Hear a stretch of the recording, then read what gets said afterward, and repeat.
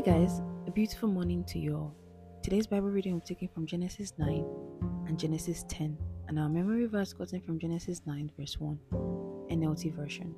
Then God blessed Noah and his sons and told them, "Be fruitful and multiply, fill the earth." Let's take a few moments to ask the Holy Spirit to open our eyes, open our ears, and open our hearts to hear what the Spirit of the Lord is going to be saying to us today. In Genesis 9, God confirms his covenant.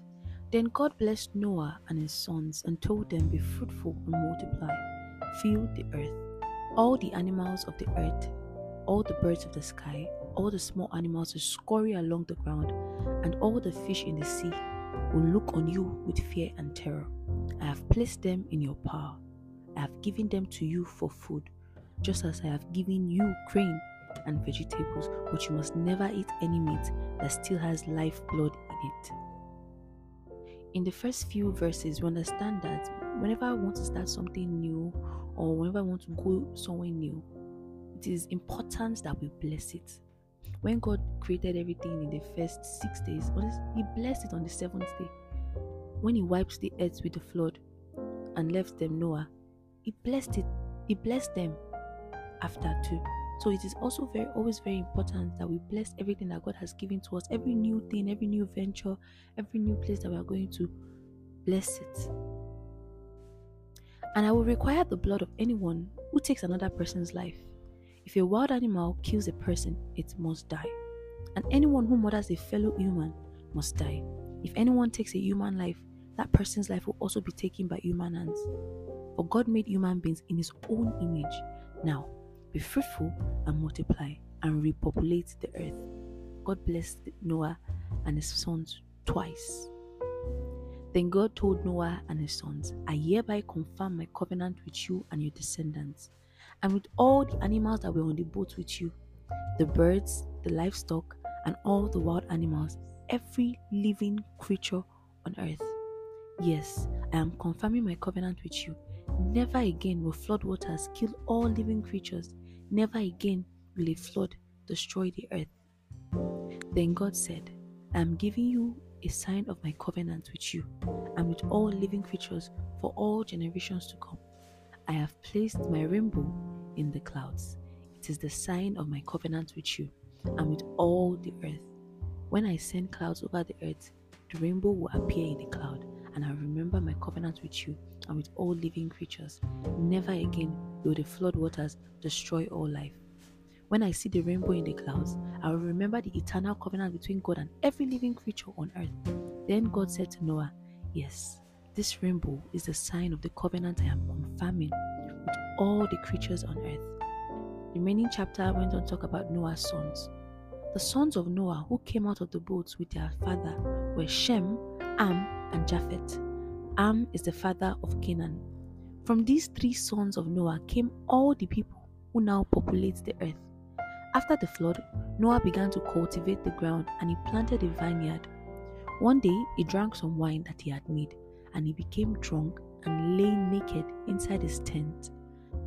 Ham, the father of Canaan, saw that his father was naked and went outside and told his brothers. Then Shem and Japheth took a robe, held it over their shoulder, and backed into the tent to cover their father. As they did this, they looked the other way so they would not see him naked. When Noah woke up from his stupor, he learnt what Ham, his youngest son, had done. Then he cursed Canaan, the son of Ham. Damn. May Canaan be cursed. May he be the lowest of servants to his relatives. Then Noah said, "May the Lord, the God of Shem, be blessed, and may Canaan be his servant. May God expand the territory of Japheth. May Japheth share the prosperity of Shem, and may Canaan be his servant." Noah lived another 350 years after the great flood. He lived 950 years and then died.